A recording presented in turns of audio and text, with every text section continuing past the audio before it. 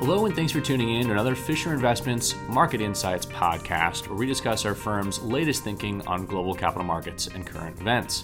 My name is Naj Srinivas, Communications Group Vice President here at the firm. And today I've got a very special episode for you. Today we've actually got an excerpt from our most recent Capital Markets Update. The Capital Markets Update is actually a video that features Fisher Investments' 5-person investment policy committee having a roundtable discussion about some common client questions that we've heard all around the world. So I hope you enjoy this little excerpt, and I'll rejoin you after it. I'm Jessica Smith, and I'm a Client Services Manager here at Fisher Investments. I'm joined today by the Investment Policy Committee. Ken Fisher, Bill Glasser, Jeff Silk, Aaron Anderson, and new to the Investment Policy Committee as of April 1st, Michael Hansen. So investors have been following politics very closely. How may any healthcare reform acts change what we think about the market? Well, it seems to change from day to day.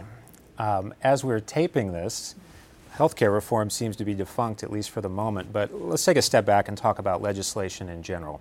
And let's go back to the idea of global diversification. I think that always the most important thing to do is to contextualize whatever it is you may be contemplating. And the truth is, whether it's a tax change here in the United States, some sort of new healthcare reform, they will create winners and losers, and we'll have to suss those things out as they happen. But the truth is, virtually none of those things have the ability to take down a global bull market, a global equity market. The scale isn't there for it. What you're talking about is changing things in a single country for a certain group of people or groups of people. And that's not to say it can't be significant, but we want to make sure we provide that context.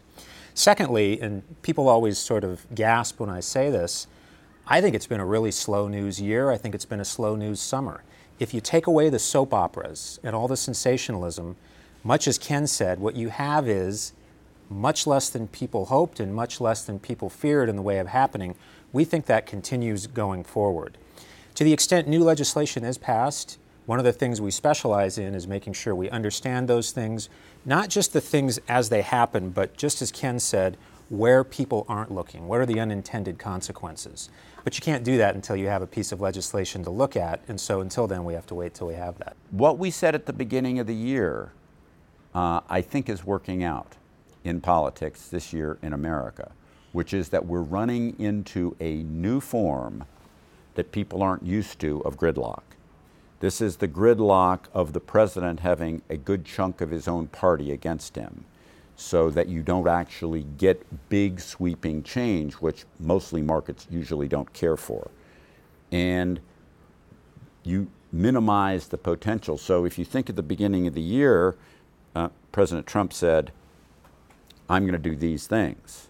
Well, we now know that he actually can do a lot less than he had said he would do, and that some people hoped and other people feared, because he can't get those things so much through Congress. And that feature, we're used to the function of gridlock where you've got a president of one party and a Congress of the other party. We're not used to the form of gridlock that we have today, where the president's got the same party as the majority, but part of his own party rebels against him, and you get that form of gridlock. To us, that's a kind of a new thing to think about, and we as a society aren't used to it, but sure as shooting, we're in a form of gridlock right now. We have been, we will be. We predicted that in our written reviews to clients and in our quarterly video at the beginning of the year, and that isn't going to go away. And that speaks to so many other things about politics. We're not in an easy place for a lot to happen in D.C. and for stock markets, forgetting about sociology and forgetting about the long term and what's good or bad away from markets. In the short term for markets, that's bullish. And one of the things that I find interesting about what President Trump's quote-unquote agenda would be, whether it was healthcare change or change in regulations or being less regulated in the financial markets or tax changes, the whole Trump quote-unquote plan. Some people liked it, some people didn't like it. But what I find interesting is when people say we're in the Trump rally. And for all those reasons that I just said, people think that's going to lift stocks and has lifted stocks, and that's why the market has been so strong.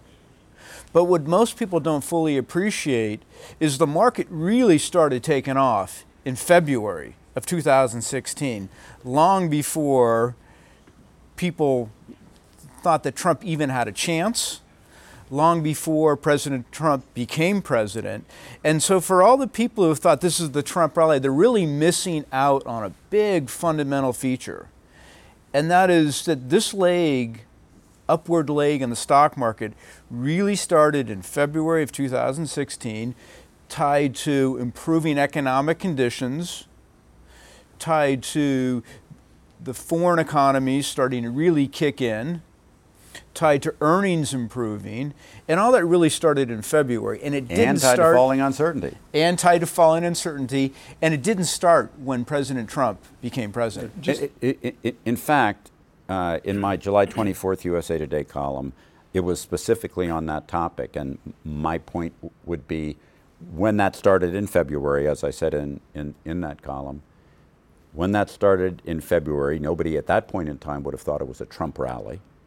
When it was rallying in the spring and Mr. Trump was moving to become the leader in the Republican primaries in March, nobody is thinking, oh boy, this is a Trump rally because he's going to become president. After he more or less becomes the presumptive nominee but is not yet the nominee on the Republican side, you don't hear people thinking, boy, oh boy, this is great, we're going to get Trump as president and this is the Trump rally. Then he gets the nomination and most people presumed he wouldn't get elected, and the overwhelming betting odds were that Ms. Clinton would prevail, and we all remember all of that. And nobody's saying, boy, oh boy, this is a Trump rally.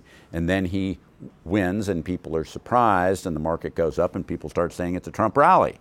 And the reality, as we said at the time, and as I said in my former Forbes column and in my Financial Times column in those days before Forbes ended its financial columnists and I started with USA Today, what we said then was that we would get a winner. It would be either Mr. Trump or Ms. Clinton. We were pretty sure that somebody was going to win, and with the winning would come falling uncertainty, and this was just all part of the falling uncertainty game, and that it isn't about Mr. Trump, or it wouldn't have been about Ms. Clinton, and it isn't about the president, and the president's less important than people think. We too much treat the president always like the president's a king with kingly power or despotic power, and we really don't want somebody with despotic power.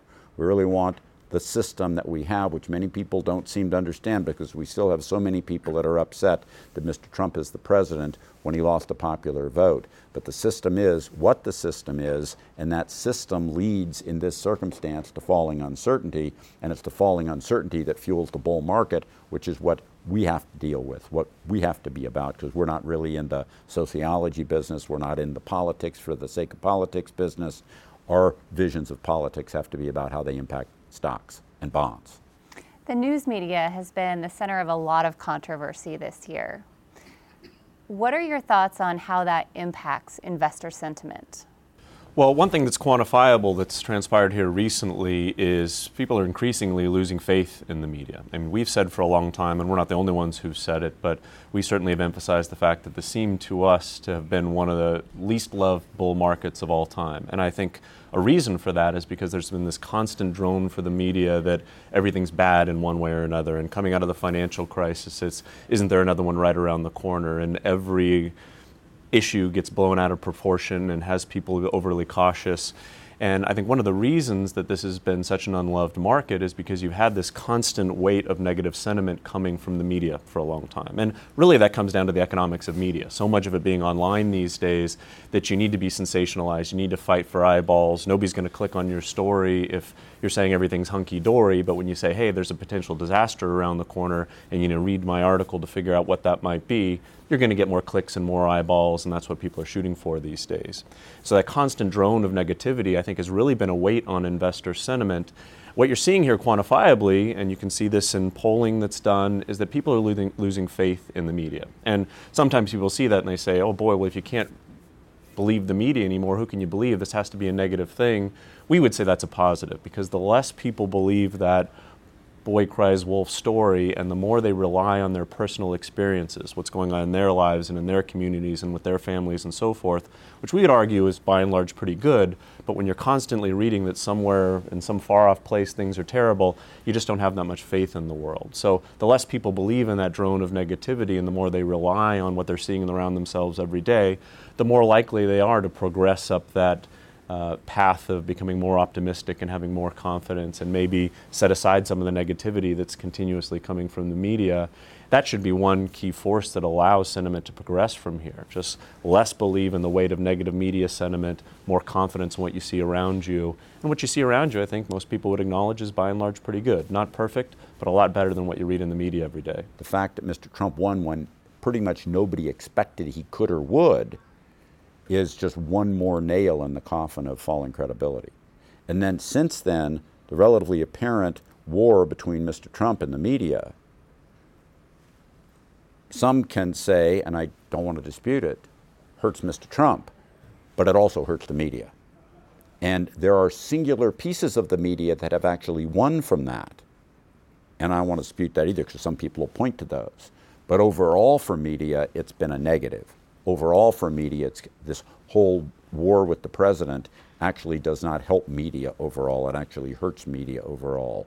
And it's our opinion, but we can't quite document it, and yet I hope to be able to document it within a couple of months, that this whole phenomena actually is measurably self-damaging when they don't see themselves that they're doing themselves harm, that effectively what we're getting is fatigue at these stories. That what people really do is turn away when they've seen so much of all this stuff. It's just like they suck the oxygen out of a room and nobody can breathe anymore.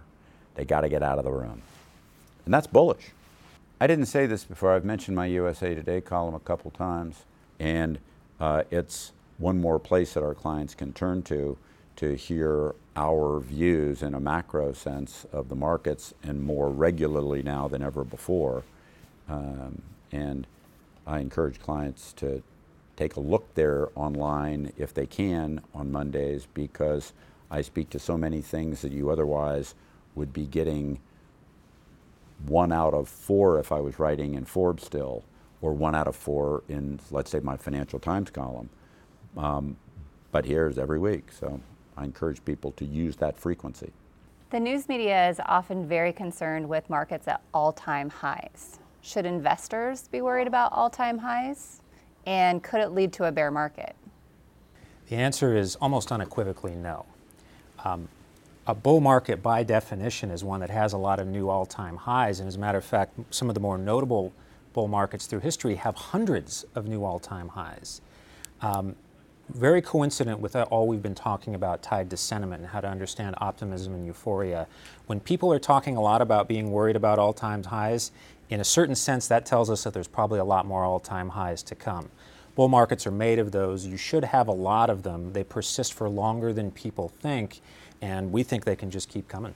Said another way, in a sentiment-driven euphoric peak, nobody's worrying about all-time highs. When you actually get to a sentiment-driven euphoric peak, to the extent that people have had that fear before, that fear gets forgotten about. Nobody's talking about now. What people are talking about is they can see the future. They can see into the distance. They know that it's going to keep going, and you see that en masse, and they stop worrying about this other stuff.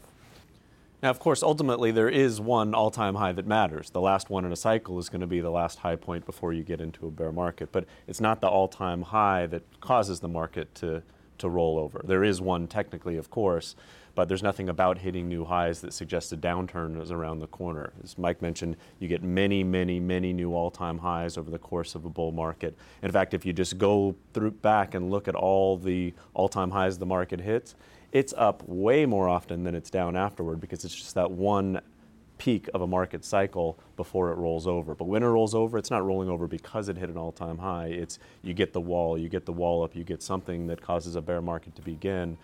Technically, it does hit an all-time high leading into that, but it's not the all-time highness that causes it to roll over. That's all we've got for this edition. Thanks for tuning in. For more, please visit marketminder.com.